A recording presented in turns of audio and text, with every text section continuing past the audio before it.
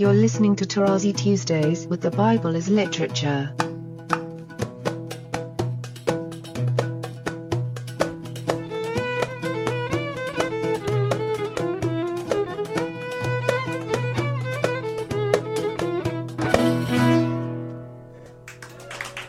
Hi, this is Father Mark Boulos. And this is Dr. Richard Benton. And you are listening to Tarazi Tuesdays with the Bible as Literature podcast. Good morning, everyone. Good morning, Father. Good morning. So today we wanted to talk about the Shemites. I always found this interesting because there were these Western Europeans traveling around the Near East in the 19th century, classifying and telling everybody who they were and what they were, and they decided to line up these people belong to these people in the Bible and these other people belong to these other people in the Bible. They took their anthropology and sociology and their cultural views and they decided, okay, how does this match up with the Bible? But the Bible itself tells us who the Shemites are, and they're a very important part of the biblical story, regardless of what the German archaeologists or anthropologists were seeing when they were walking around, or at least thought they were seeing when they were walking around. Yes.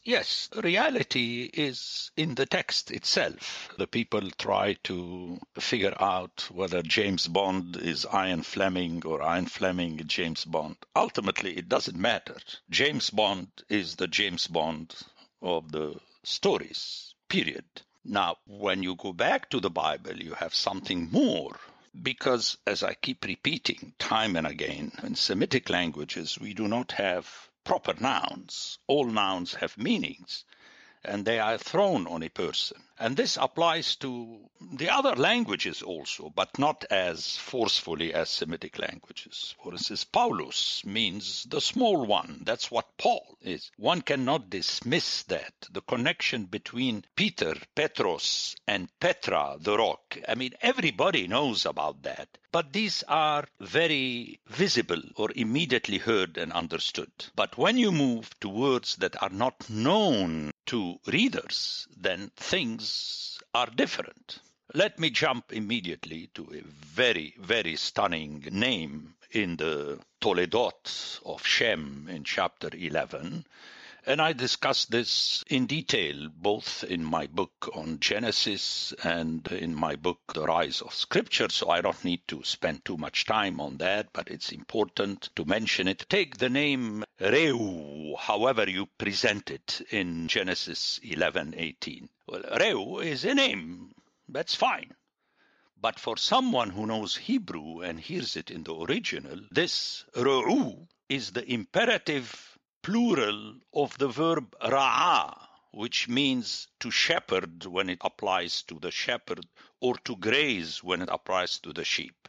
That is extremely powerful, especially in view of the fact that the main reference of the authors in the Bible is shepherdism, shepherd life. That is very important. Take another name, Eber.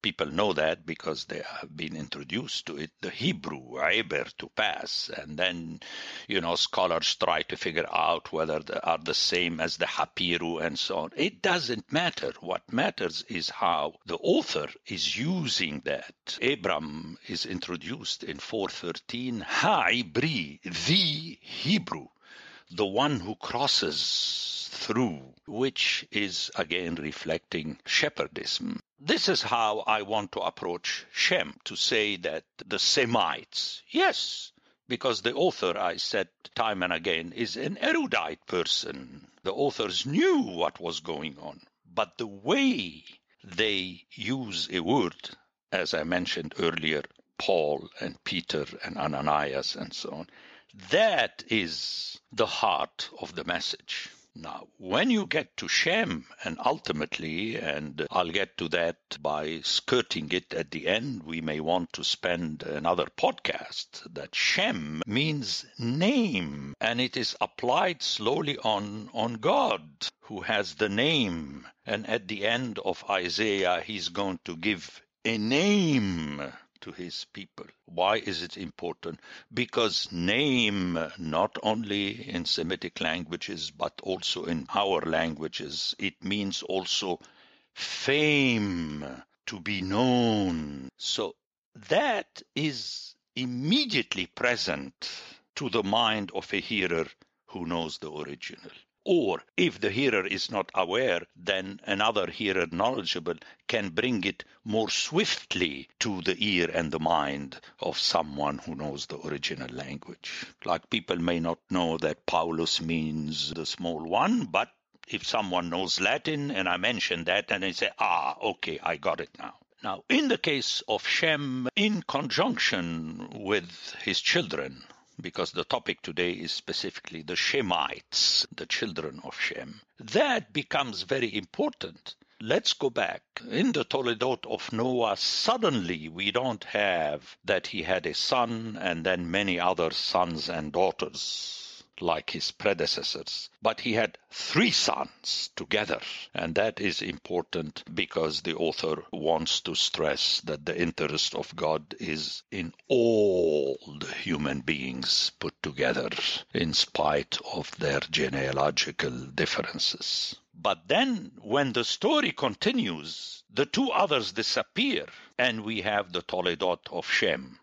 Let's go back. You have the Toledot of Adam, the Toledot of Noah, and then the Toledot of the 3 sons together in chapter 10. But then in the middle of chapter 11, after the story of the Tower of Babel and the spreading of all nations, suddenly you have a concentration on one of these 3 sons, which is Shem, from whom at the end comes Terah, the father of Abram, the Hebrew. And in a while, I'll connect Shem with Abram, because in both cases we have a reference to the blessing and the curse, which is a leitmotif in the scriptural story throughout the law and later and until the end. Now, these Shemites, as I mentioned earlier, are presented very clearly through their names, Shelah, Eber, Peleg, Reu, Serug, Nahor, and I discuss this in detail in my audio and in my book, The Rise of Scripture. All these names reflect clearly shepherd life, shepherdism, which means that the author is trying to tell us that the blessing continues through one of the 3. Notice earlier, the son of Ham is cursed, and Japheth enters under the blessing of Shem with reference to the tent in chapter 9, Noah. And I discuss all these things in detail in my book and in my audio. And my take on it is that, again, these 3 names are names that have meaning and thus function. Shem, one more time, is the name and the fame. Ham is the ire of God and thus the punishment. You can see the curse through Canaan. And Japheth is the one who opens up, who spreads and refers very clearly in chapter 10 to the people of the islands, and thus the Greeks, the Macedonians, Alexander, and so on. And these will get the blessing by entering the tents of Shem. And now you could hear it. You have a quick jump, like people tell me Old Testament, New Testament. They were written very close in time. And this is how the Jew, Paul, the Hebrew, not just Jew, Hebrew Paul, spreads the blessing of Shem to the nations, to the Gentiles, to the Greeks, and to the Romans. People very often say, Father Paul, you start expanding and expanding. We asked you a simple question. Just tell us about the Shemites. But this is not how things work in literature, especially if the text itself weaves all the stories along leitmotifs. And Shem, besides Adam, obviously Adam, which is the human being. But Shem is a powerful leitmotif. So the Shemites of the Bible are not the Semites of human history and the geography. They may refer to them because they are from the same area, It's like when you take the name Eber, Hebrew, to cross, and so that's a common name. But it is how the author is handling the name Shem and the name Shemites. How do I know that? It's because when you read chapter 10, you will immediately notice, and I point this out in my writings, that some of the areas of Ham and the areas of Shem overlap. One is at the same time here and there, which brought me to the conclusion that it's a play on words, on names. On the one hand, Japheth is all the way from the Isles, very clear, the Greeks. The other two are overlapping, and thus in the area of the biblical story, you have people living there, and it is through their choice of comportment that they end up either under the ham, the hotness, the ire of God, or under his name, and thus they will get a name and they will be famous. That is the play. Whereas the outsider, should he end up under the blessing, it is always by going under the tent of Shem. And that's the play against Alexander, and at the same time for him, inviting him to understand now that he decided to choose Babylon, the Semites, the Shemite, as his capital. It's up to him to be sucked into the blessing through Shem or under the curse. And this is the message clearly of the Bible. And here let me jump back to chapter 6 and chapter 11. In chapter 6, and that is present only in the original, because someone who doesn't know the original is going to hear name at one point and Shem at the other point. It's practically impossible for that person to connect these two. But in the original, they are not only connected, but it is the same word. We hear in chapter 6 that the great men, the Nephilim, were on the earth in those days, and also afterward when the sons of God came into the daughters of men and they bore children, sons of God, powerful. These were the mighty men that were of old, the men of renown. Not even the word name is heard here. But in the original, it is Anshe Hashem, men of name, men of renown. But notice that these people wanted to usurp the name.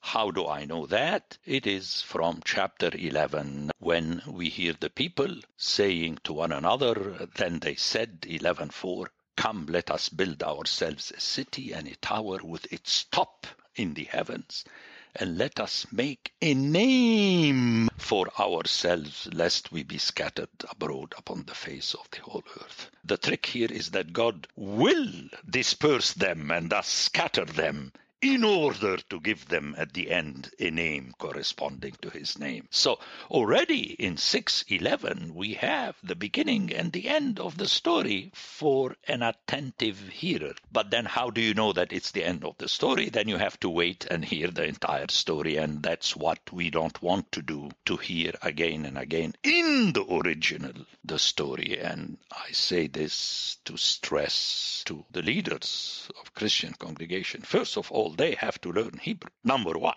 and teach the others.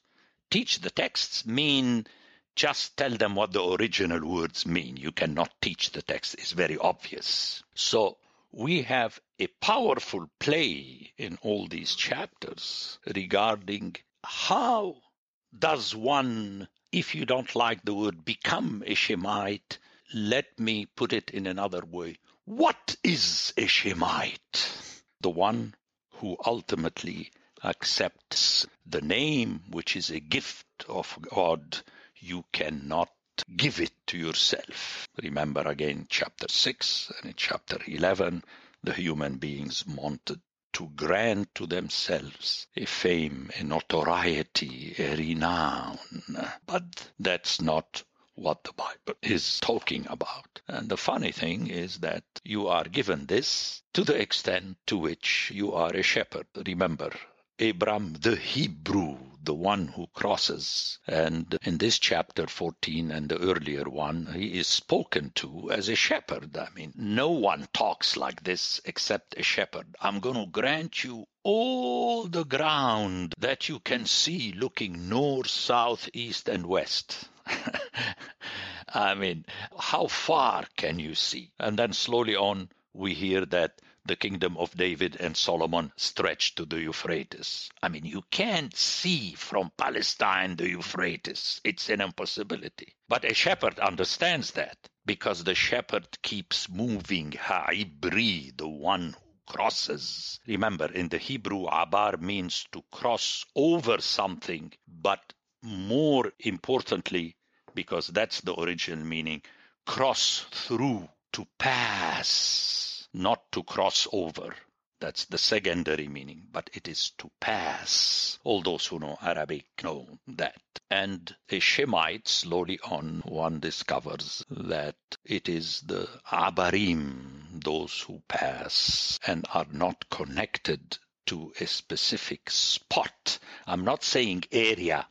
Obviously, you're connected to an area, but not a spot. And the Bible is anti-human in the sense that the early empires were known by the name of the capital city. Babylonian Empire, Assyrian Empire, Roman Empire.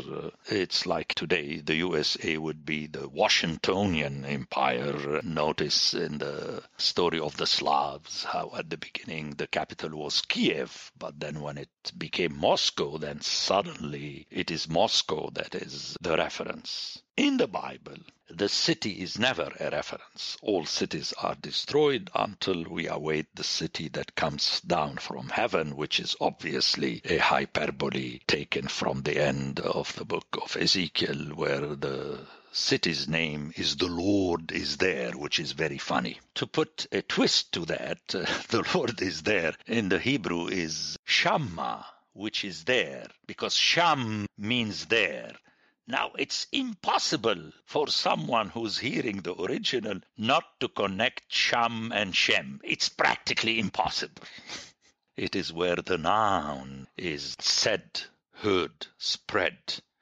And let me make another jump to my namesake, Paul. That's why he refers to his preaching as wherever the name of Jesus has not been heard and thus uttered. You do not bring an idol with you. You do not bring on your cell phone a picture of the temple. You just say the name, which is ultimately the name of God. I mean, I could go here. I discussed it in detail in my book, where ultimately you are a Shemite to the extent to which you are connected to the name of God, and you wait until his name is said upon you. And that is so obvious in that very well-known text in the law in Leviticus, where God is referred to as Hashem, the name. Very important. You may not desecrate, blaspheme the name. Okay, and how can you name something that is not there as an idol would be? So that's why ultimately you end up with the name that is used in the Bible. Okay, to go and spend your time debating with the witnesses of Jehovah whether his name was Jehovah or not Jehovah. I disagree with both the Christians and the witnesses of Jehovah that ultimately the more important name is Elohim, and I talk in my book in detail about that Elohim is not to be equated with Yahweh and Yahweh not to be equated with Elohim, the way one may not equate Jerusalem with Zion. Each one has its function, and that's very important to remember. Now, let me go back to Shem. In this case, it's very clear that besides Japheth, who is an outsider and enter either under the cities of Ham or the tents of Shem, but the real issue is in the Syrian wilderness and the surroundings, where you have Shem and Ham as two ways of living, and thus you cannot separate as though you have the Hamite and the Semite and so on and so forth. It's more functional names. I mean, in Hebrew, Ham means hotness, and it is connected with the the ire of God, the wrath. I mean, it's so clear. And again, I must go back to where I started. Noah, at the beginning, has 3 sons. When you have the Toledot of Shem, it is mentioned after the Tower of Babel. But in conjunction with Noah, we have 3 sons altogether. And thus the purview of the author is the entirety of humanity. Remember, after the flood, there was Noah and his sons, and Noah's wife, and more importantly, the wives of the sons. Otherwise, you would not have descendants. And that is obviously a judgment, not only on the Jews who played on Semitic, pro-Semitic, anti-Semitic, that they are the Shemites and so on. But it applies also to Arabs like me when you start saying that you are the Semite. Now, if you want to say that you are the Semite, period, I have no problem with that. But when you fall in the trap in which the Jews fell to connect it to the Semites of the Bible, the scriptural Semites, this is not allowed. And you both know that I discussed this in detail in my 3rd part of my book, where I deal with the New Testament, and I say that Yehudim, is a tricky word. Until now, people discuss whether Paul was a Jew, was not a Jew, because in 1 Corinthians he say, I have become a Jew with the Jews and so on. So what are we talking about? The short answer to that is that Paul presented himself as a Hebrew of the sperm of Abraham. That's different than a Jew. Jew means related to the province Yehud. So on purpose, I brought this example at the end. I mean, we don't need to enter in detail in that. It takes its time. I discuss it in my book, perhaps on another podcast. But Jew and Hebrew in Paul, especially when he prefers the word Israelite. He is a Hebrew. He is a Israelite. Remember Jesus saying to Nathanael, you are an Israelite with no guile.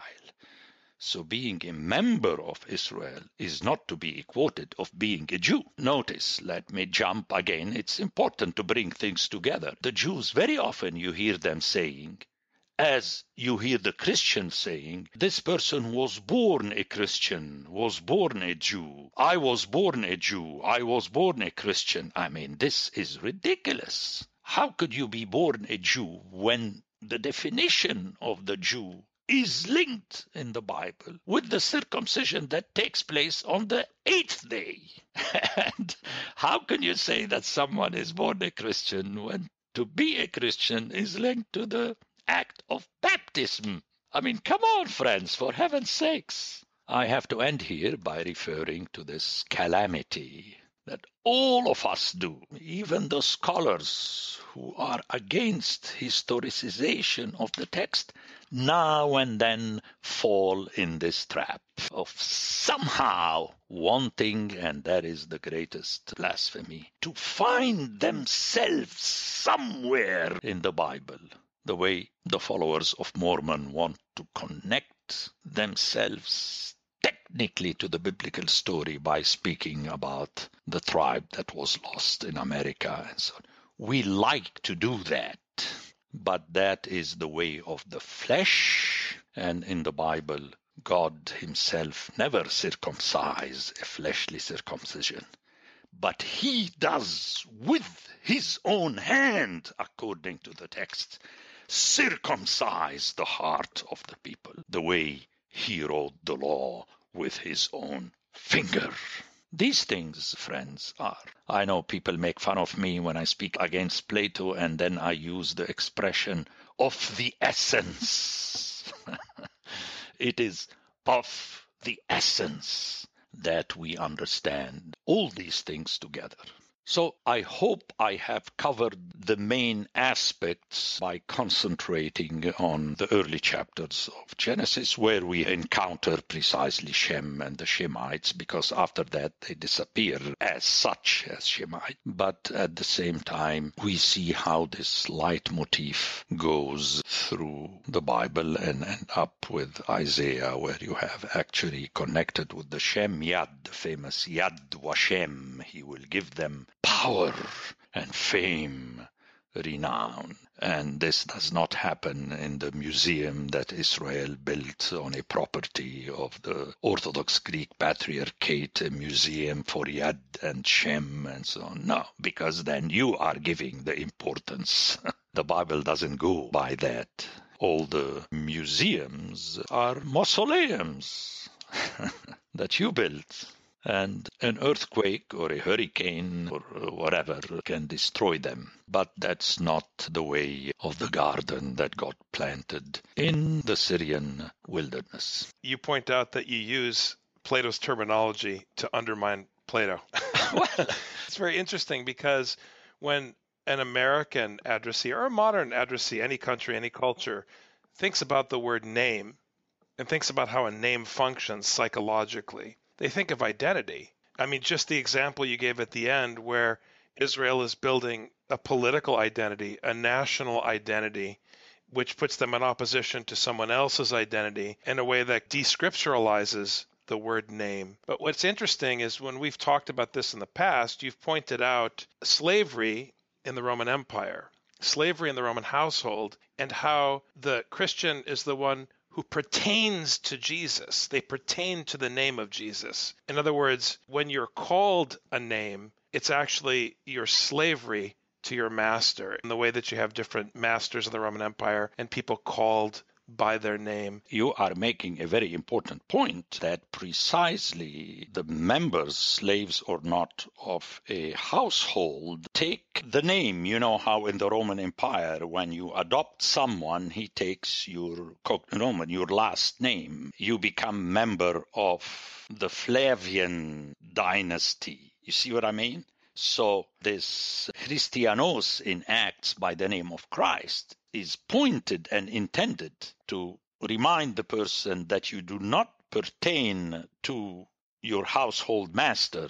I mean, that's why Paul says in Colossians, when he addresses all the different kinds of members in the family, he ends up with a powerful punch in the face of the Kyrie, the masters, and ye masters, remember that you have one master in heaven to whom you have to answer. So it's a very important thing. And that's why earlier, and I thank you for giving me this extra opportunity to go back, you cannot link it to the flesh when you say this one was born a Jew and this one was born a Christian. I mean, you're contradicting the data of the text. So of the essence means of the essence that is related to the word that comes out of the inexistent scriptural God.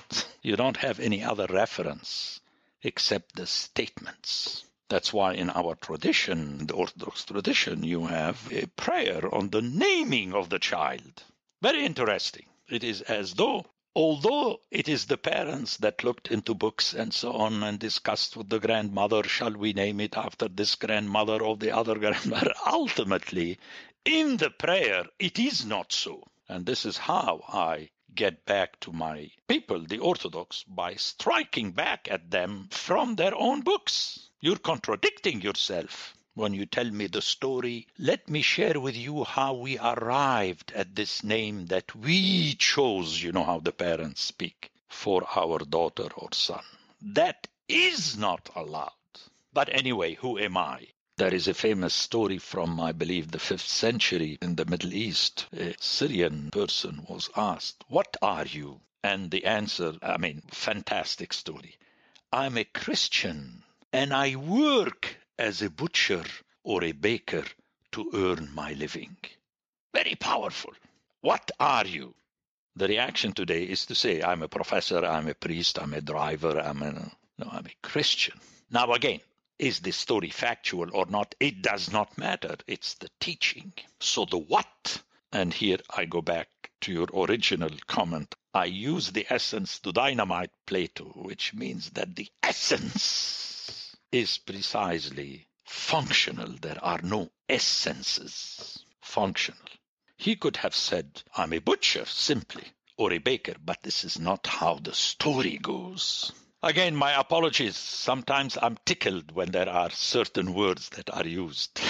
Looking at the children of Shem, we see some famous enemies of the Israelites. Ashur, the capital of the Assyrian Empire, Aram, the Arameans, who sometimes are friends and sometimes are enemies. Is it significant that some of these powerful enemies of the Israelites are also the sons of Shem? It is. It is. And in my book, again, I take lengthy pages to show that the interest of these two main prophets, I say main, Elijah and Elisha, because they take over 17 chapters or 19 over the books of Kings. I mean, it's stunning that lengthy stories about them are linked with their dealings with outsiders, widows from the area of southern Lebanon and so on. But more importantly, in the case of Elisha, with his siding with the Aramean general who was fighting against his people.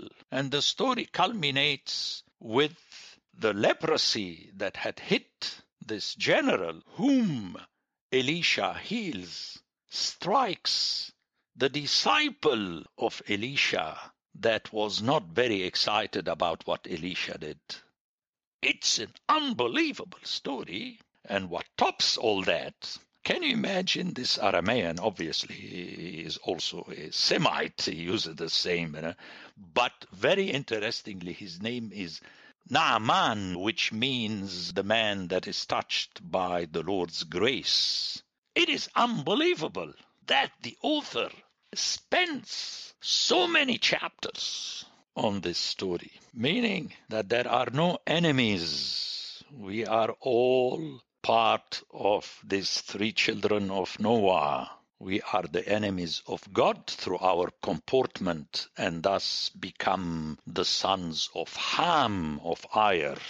Remember, in chapter 6 you have that word, Anshe Hashem, men of the name. So it's our comportment that makes us either men of the ire, pertaining to the ire, of men pertaining to the name, but again, not the name that we give to ourselves. And that's why I dislike very much when someone say, I'm proud to be a Palestinian. I'm proud to be a Frenchman. I'm proud to be an American. I cannot stand, let alone accept these statements. By speaking like this, you are putting yourself in the line of the sons of God and their progeny, the men of renown of the name. So this overlapping you're touching again is intended. Beyond what you said, Richard, you will notice the same names of areas or people are found under Ham and under Shem. The sons of Ham, Cush, Egypt, Put, and Canaan. The sons of Cush, Seba, Havilah, Sabta, and then Sheba and Dedan. And at the end, under Eber, who is from Shem, you have some of these names repeated. How is that possible? I mean, either you say that the author is stupid, or as scholars like to say, he really slipped and I don't know why he put this. And then they go to history that at one point this area were under the Hamad. I mean, come on now. The text was written to be heard immediately by the hearer. You don't have to spend 2,000 pages of commentary on Isaiah. I mean, that's not the way to go. It's the way you are struck, impressed by the text. Notice the printing press. You have a press. You imprint something in the mind of But again, the imprint has to be in the original. Blessed are those students in my classroom whose name is not to be found in the Bible. because usually we fall in the trap. Take myself, Paul. I mean, people, oh, you remind me of the Apostle Paul and so on. Are you kidding me? So if you have a strange name, that's why I like the Finns. Okay, they have strange names. Unless they are Christians and Jews, they like to name their children by biblical names and so on. You shouldn't do that. You should keep the original name. And this way, you're nowhere to be found. Otherwise, you will fall flat on your face. And I would like to end with this story when one of my students said to me in the class, he's a priest in the OCA, his name is Caleb, said to me suddenly, you mean that my name means dog? The poor guy, until then he was very happy with his name Caleb, because Caleb is a good guy alongside Joshua. I mean, who wouldn't want to be Caleb? He was shaken. Anyway, it's nice to end up with a holy joke. That's the way it is. That yes, indeed, you have a clear overlapping, specifically between Ham and Shem. That would be, if you like, Janus, the two-faced reality. It's a reality not linked to the genes, but to the comportment. You behave as a Shemite, as a shepherd, or you behave as a city man. And if you behave as a city man, your name, which means possession, Cain, will be totally eliminated from the scriptural Toledotes. Totally. That's why Cain is nowhere to be found in Chronicles, where you have the genealogy of the human beings, because they follow the genealogy of Adam in chapter 5. If you read Chronicles, you wouldn't find Cain. That's the way it is. So we have to be very careful. Simply not to be proud, period. So the people who hear me should not say, Father Paul said, I shouldn't be proud to be an American or a Palestinian or an Estonian or a Finn. No, one ought not be proud. Pride in Hebrew is geut, which is very bad when it is applied to mountains and temples and human beings, but looks like beauty, majesty, when it is applied to God. Please read Isaiah in the original. Geut. God has donned his geut in Psalm 93. And the Greek is ephprepia, which is majesty. In Arabic we say jamal, the beauty. But when you apply the same word to someone or something else than God, then it's a catastrophe. And that is precisely the blasphemy. When you don words that look good only on God. Understanding our relationship to Scripture rather than saying it's about us, understanding how we can conform to its commandment towards us is always of the essence, as you said. So thank you very much for another wonderful episode. Thank you both, indeed. The Bible as Literature is a production of the Ephesus School Network.